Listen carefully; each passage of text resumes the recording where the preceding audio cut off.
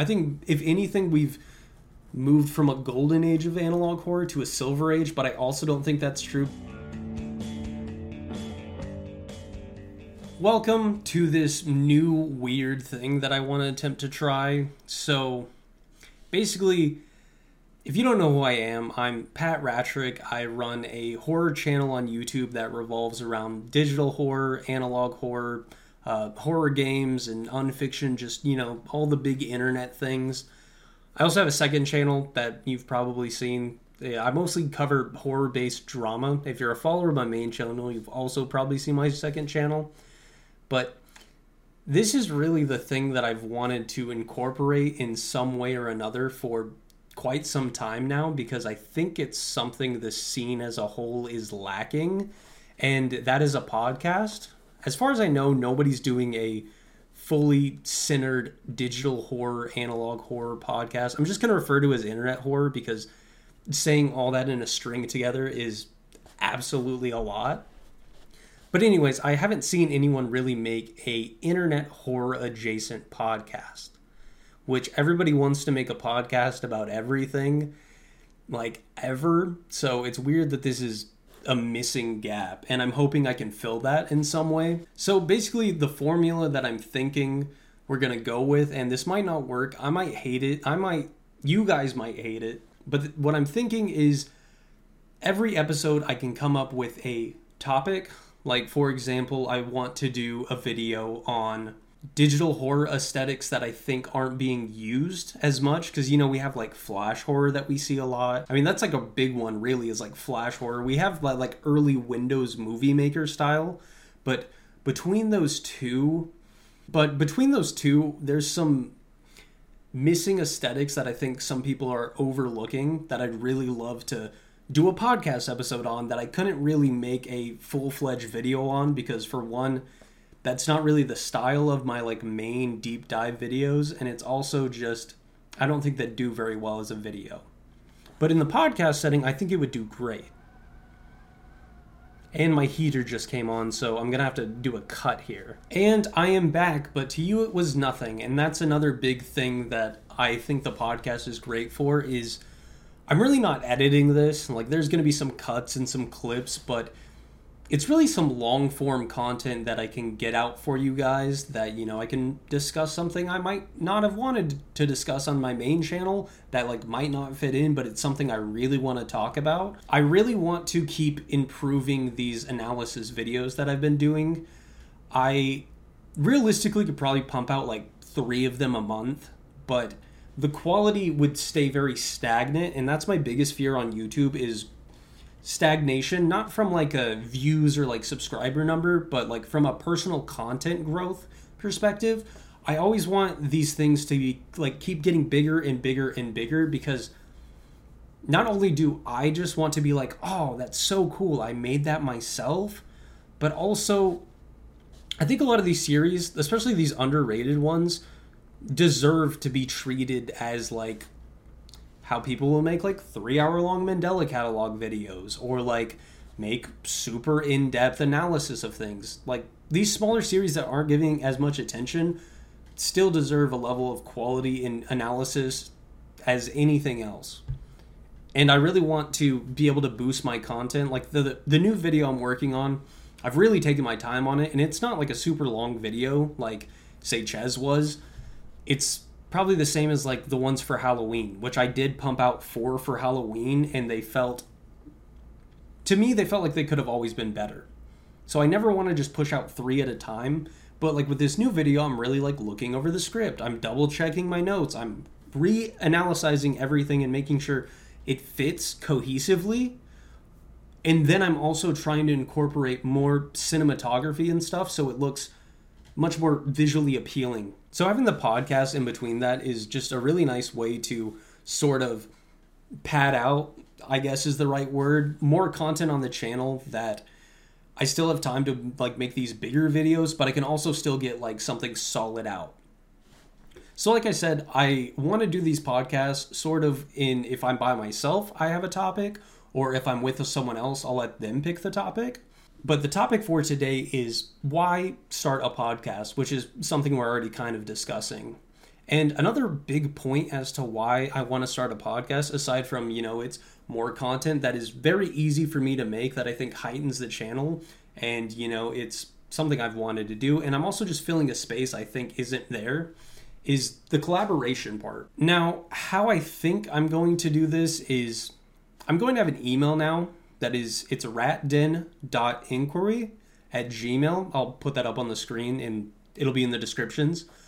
If you want to send me any questions, and then we'll answer them towards the end of the video, or if you want to, be like, hey, you should collaborate with this person, or if any content creators want to collaborate and come on themselves, please send me an email there. But basically how I want to do this is, if I have another content creator that is also like a YouTuber in the sphere, it'd be really cool if we could pick like a topic that, say like, oh, let's discuss Gemini home entertainment. And we can kind of cross-analyze our theories, or like Ches, because Ches is a very in-depth, like ARG digital horror. And there's a lot of like little missing pieces, and it's still very vague as to what's going on. So it'd be really cool to have another content creator come on and we could kind of bounce theories off each other, because that's something I don't see as much in the digital horror field. Like, for example, FNAF. FNAF has, if you're a FNAF tuber, you basically are a theory channel. And there really aren't that many, I'd say, theory-based discussions in like analog and digital horror on YouTube. You'll find them in Discord. Like if you go to Chez's Discord, there's people in there talking all the time. I use Chez as an example, but like for everything, but that's just because I think Chez is like so good. But yeah, there's like, I don't see a lot of discussion in between different creators. Most creators will just be like, okay, here's the analysis. Here's my theory. That's the end of the discussion. There's never like any differentiating opinions when it comes to the theories. And I think this could be a really good spot that, I could have another person, another YouTuber come on and we could talk theories, or we could just talk about like what we really like, or we could discuss like different problems. Like I said, if I have another content creator on, I will let them pick the topic and we can discuss it that way. And then another thing that I think would really be awesome in the collab sphere is to interview some of these people that are making these internet horror creations.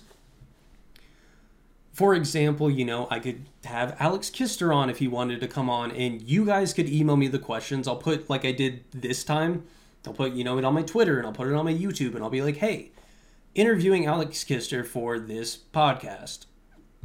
Any questions you want to ask, and then I can get a curated list, and we can have a discussion. Now, I'll use Alex as an example because I already brought him up. Alex is public. He has a public Twitter. He has a public YouTube. His his project, Mandela Catalog, or like Mystifying Oracle, is not locked to an account. Alex has a platform that he can discuss anything he really wants to on. Some of these creators don't really have that opportunity. Like, say, I'll use Ches as an example again, but this one's kind of iffy because Ches does use Twitter. Like, they'll break character sometimes, but a lot of these like YouTube channels or like Twitter accounts that are tied to these internet series are like ARG based, so they don't want to break character. And that can kind of suck, and I could see how that would be like, I know they want to do that, obviously, because that's like part of the game, but some people are really obsessed with like immersion breaking, and they don't want to break immersion, that they don't have a platform that they can come on and be like, yeah, this scene here was like, I made it like this, and it was very intentional horror in a certain way, and this is why I think it worked. And I think that'd be like a really cool thing to have someone who maybe can't express that to their platform come on here and be like, okay, now I finally have a chance to like talk about this really cool thing I made without having to ruin this really cool thing that I made. So that's another big reason why I wanted to start the podcast, is to give these certain creators that might not have a voice a place that they could be vocal about their series and, brag and talk about it and explain it and just gush about the whole process. Another reason I wanted to start the podcast is I also just want to get better at sort of like talking to the camera. This is something I did on my Patreon before I closed down my Patreon. Rip all the supporters that were on there. I just really found it hard to like balance everything I was doing, and it didn't feel like beneficial to keep posting or keep my Patreon up without posting content, I felt. So I just took it down. All the content's free now. But I used to do these things called video diaries where I probably got like 3 or 4 of them out. I would talk about sort of my experience with making stuff during that time. Like I'd talk about any hurdles I had or just basically rant about whatever. And that is something I'd like to do again. And I think this podcast gives me the ability to do that. Because there are a lot of things in like the digital horror space that I want to talk about, but like I said, won't make like a full video or it'll feel out of place. And the Reet Rat channel was supposed to be that, and it still is, but the Reet Rat channel is going to kind of experience a different change. Just it's basically whatever I want to make. And at the moment, that's been commentary drama videos in the sphere, which is just such a silly concept, and I don't know how we came to that, but I just wanted to make like a video one time, and then I was like, man, that was kind of fun, and I kept making them. But there'll be really weird stuff on that channel one day. Don't you worry.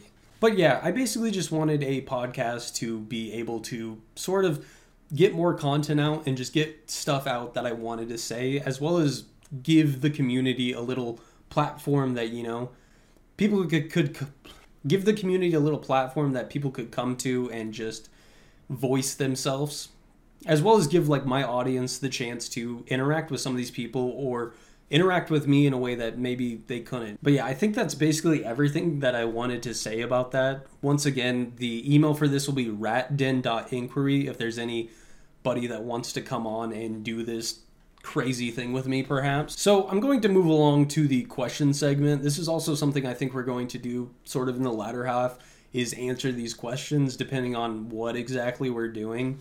And this time I pulled from my Twitter and my YouTube, both of my YouTube channels. So next time, hopefully we're going to be pulling from the email as opposed to these places, because I really don't want to put a post every single week being like, hey, ask me some questions. So our first question was from TT Tom T2. So Tom 2, it's got some T's in there. They said, what made you start a horror YouTube channel?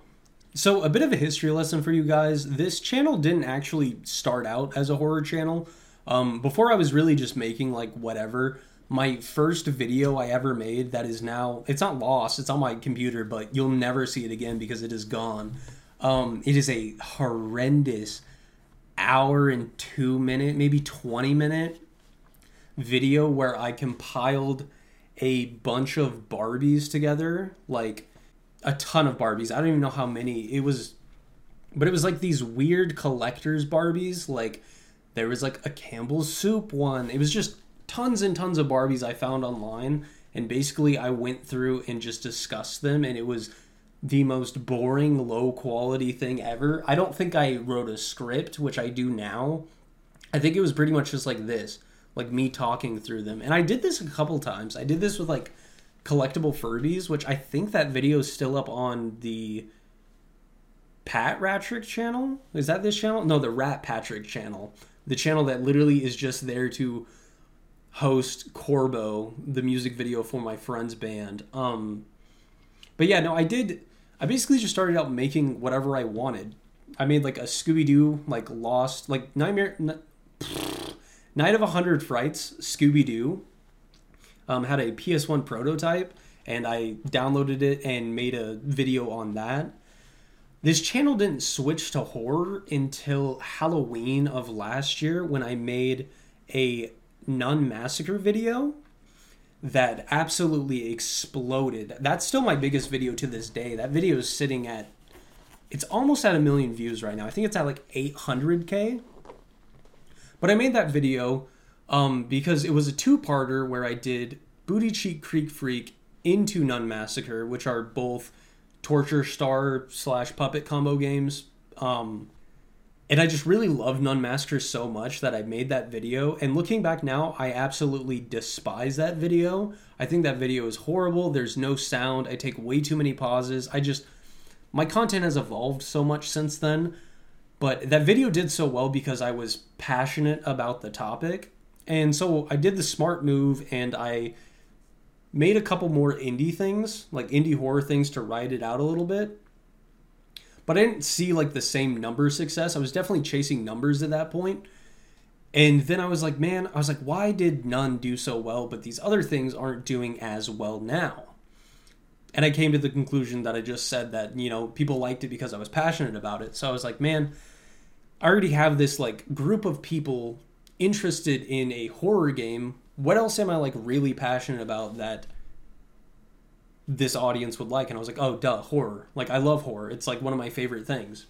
So I didn't make more videos on horror at all. I thought about it for a very long time, but then I was in this spot that I think a lot of YouTubers get into, and that is like, especially new YouTubers, is that you don't want to niche down, which definitely just niche down. If you're out there making videos that are like any type of okay quality and you're interesting and you like really care about what you're making, but you're making videos on movies and games and comics and all this other stuff, just niche down. Find like one thing that you're super duper passionate about and just talk about that, because people will love it. And that's what I did. And I really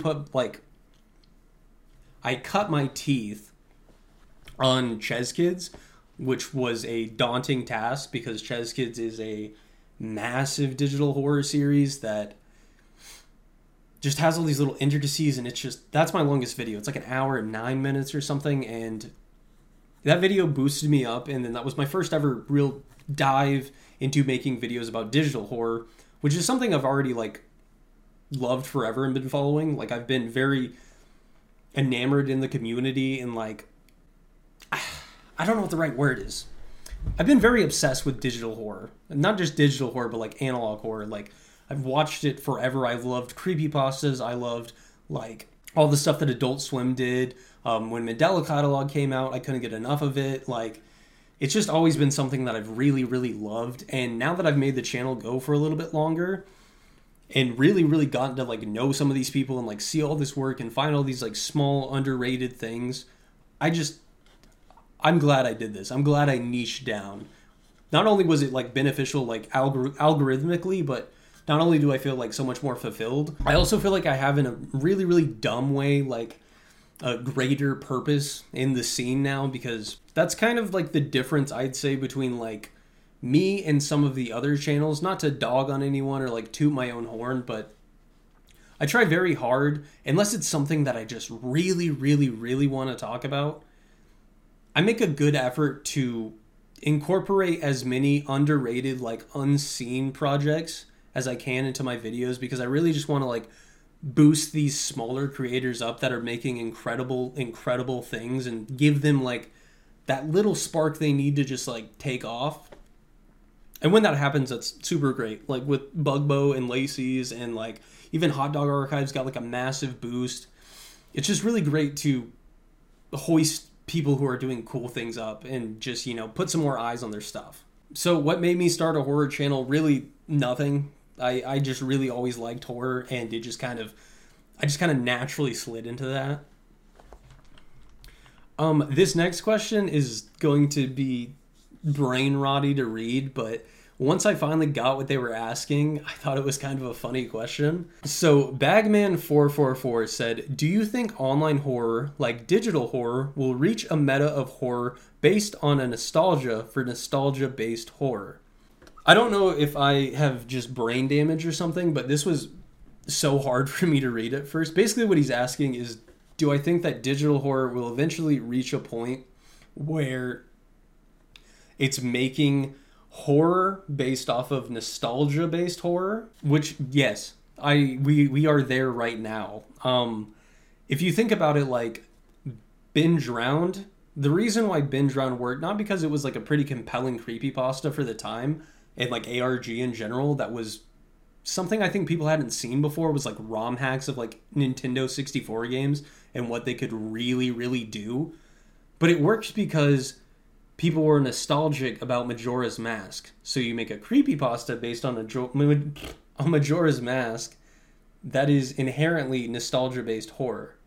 Now you have things like, God, what are they called? I can't think of it. Hold on. Yeah, the Macabre experiments. I could not think of the name, and that's probably a butcher. And if you know anything about me, I will butcher any pronunciation you give me.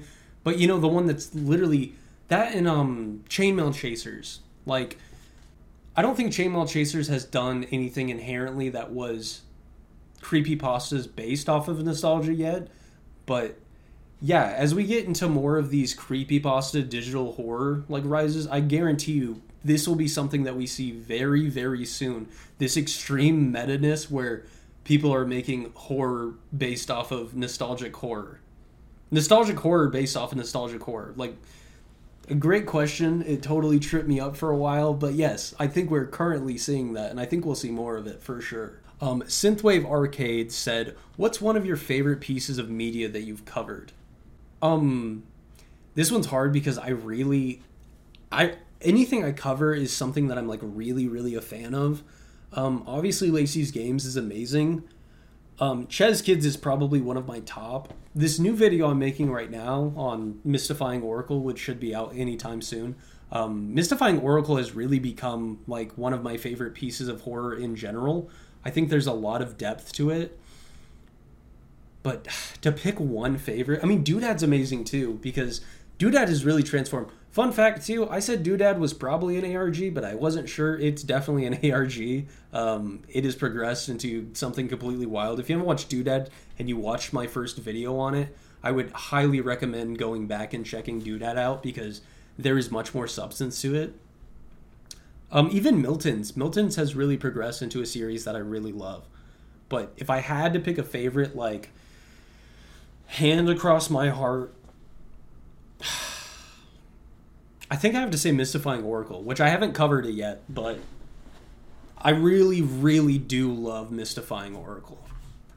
Heavenly Cryptid on Twitter asked me, "What is your opinion on people saying that analog horror is dead since it's been said everywhere?" This is a really weird take to me. I don't believe analog horror is dead in any way, and I don't think analog... I think, if anything, we've moved from a golden age of analog horror to a silver age, but I also don't think that's true because there's still massively amazing analog projects coming out like all the time. Like Greylock.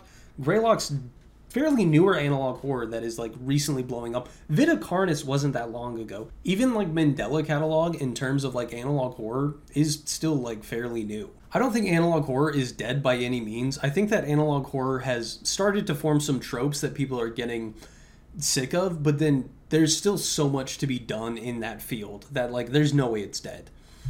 It's still getting incredibly popular. It still has so many people ready to dip their toes into it, and there's such an overlap now with digital horror, where digital horror is really an untapped market, and there's so much, I say this all the time, there's so much potential in digital horror, like, because analog horror, you know, you have analog technology that can only go so far.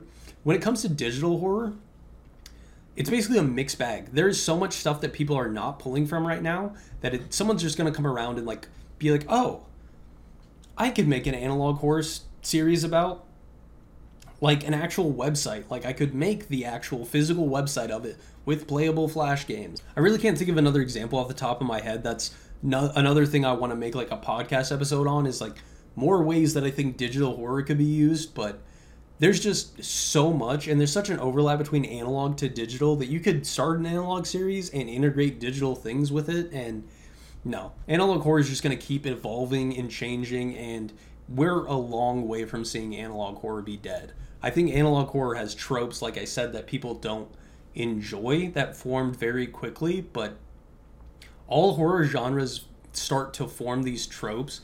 I just think the saturation of some of these tropes and some of these projects has just gotten to people's head, and people are going to whine and complain that something's dead all the time because they're sick of one particular part of it. Starreaker on Twitter asked me, "What interests you in horror, or what kind of horror would you say hits you the most? Love your work, man." Thank you so much for that. What interests me in horror, or what kind of horror hits me the most? I'm definitely a big psychological horror person. Jump scares don't really get me. Sometimes jump scares get me if they're like timed right, but I'm very immune to jump scares. I've consumed horror a lot of my life, and I think a big part of that is like it's just something I grew up with. Like I was always fascinated with like slasher movies, and I was always fascinated with just the macabre nature of things. Like I was one of those kids that would always like be playing Club Penguin or like, you know, Webkins, and I'd be looking up like the scary haunted things in like these worlds. Like I remember like reading like the Webkins Killer and being like fascinated by it. It was just always, I think horror draws, especially horror that is like changing your perspective as like a kid, because you know you have, I think I've said this before, like these really really sanitized like worlds for kids, and then that being turned creepy. That was something that I was always really drawing, and I think that's a big part of horror that really pulls me in, is like the unknownness of horror. Like being afraid of something you don't know and what's going to come is a big thing that draws me into horror. Also, I just like it. I don't know. It's hard to explain. I like it. I love slasher films. I love corn. If you give me a chance to pick between like a comedy or like a rom-com or like an action film or like a horror film, like a cheesy slasher horror film, I will always pick the horror film. I think there's just so much you can do, and there's so many different ways that you can portray horror, be it like Saw, where it's like a detective drama, or like Nightmare on Elm Street, where it's like this corny fantastical fiction thing, but then you still have like these grotesque slasher elements, or, you know, like Mystifying Oracle, where it's like ghost adventuring and like this paranormal side, but it's like mixed in with like early YouTube. There's just so much to be done with horror and so many ways to make it effective.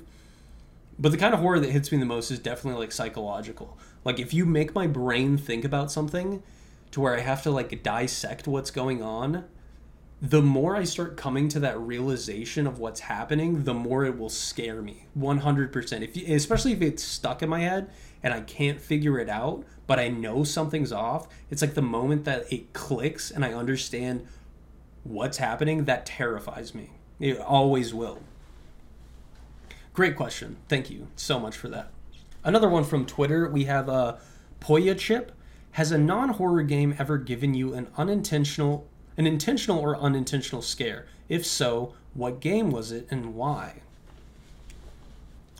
There's definitely quite a few games, I think. Like, I remember playing Minecraft when it first came out, and I was terrified because I played Minecraft when they just added pumpkins. So this was like, I don't know, I was young. Maybe like 2011. Like, my timeline could be off, but I was young. I remember I couldn't even use a pickaxe. Like, I didn't know how to build a pickaxe. I didn't know that like crafting was a thing. So I punched a hole into the stone, which took me forever, but it made like a little 9x9. And eventually I started learning the game a little bit. I'm like, oh, I can make a pickaxe. I like dug, before I even learned how to make a pickaxe, so I dug 2 blocks out and I opened it in like this giant cave. And back then in Minecraft had such a different feel that like the cave noises and there being a zombie there just genuinely terrified me so much that like this nice little safe home I had was now like open to this dark chasm of like brrr, ah, and like, you know, the spooky Minecraft ambiance noise. That was genuinely terrifying for me, and I think I stopped playing Minecraft a little bit after that. I guess another really like non-horror game thing that used to scare me was in Bully, when you went to the like Bully like Rockstar's game, there's a circus that you can go to, and in that circus and like carnival you can enter a freak show, and there's like a tattooed man, there's like a bearded lady, there's like Mucha Libre wrestling, I think. I could be wrong. There's like a mermaid, but there's a dude in a straitjacket and like this really emaciated man. And I remember every time I walk in, and they're behind glass, like they can't interact with you. But I always feared that like I would go into there at night and they would like be out of the glass somehow and they'd be able to get me. And I remember seeing like videos on YouTube, like early YouTube, of people like camera clipping into there. Maybe it wasn't even that. Maybe it was just like my friends like telling rumors, you know, like schoolyard rumors about like you can go there at night and they'll like, you can get into like the different like cages and they'll come out. But I remember at one point I did go back into those and they didn't come out or anything. But I remember like the moment walking into there at night and trying to get in there just terrified me. Another great question. Thank you, Poya Chip. Puya? Poyo? Like I said before, if you give me something to butcher in pronunciation, I will absolutely do it. No problems.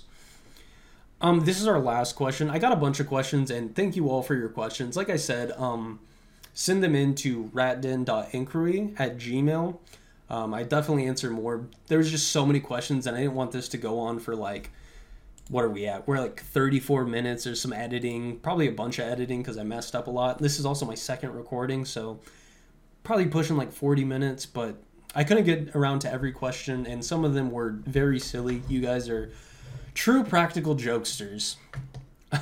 Anyways, our last question is from Jay Freeland on Twitter, and they said, any particular media that got you into the horror genre?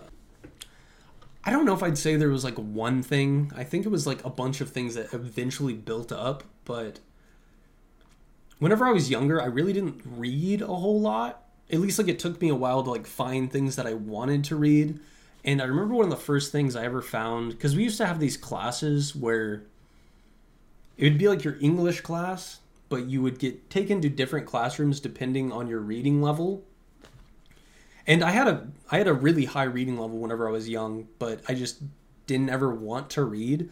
But in this one, like all the other classes would mostly be like, okay, we're sitting down and focusing on reading this one book as a class.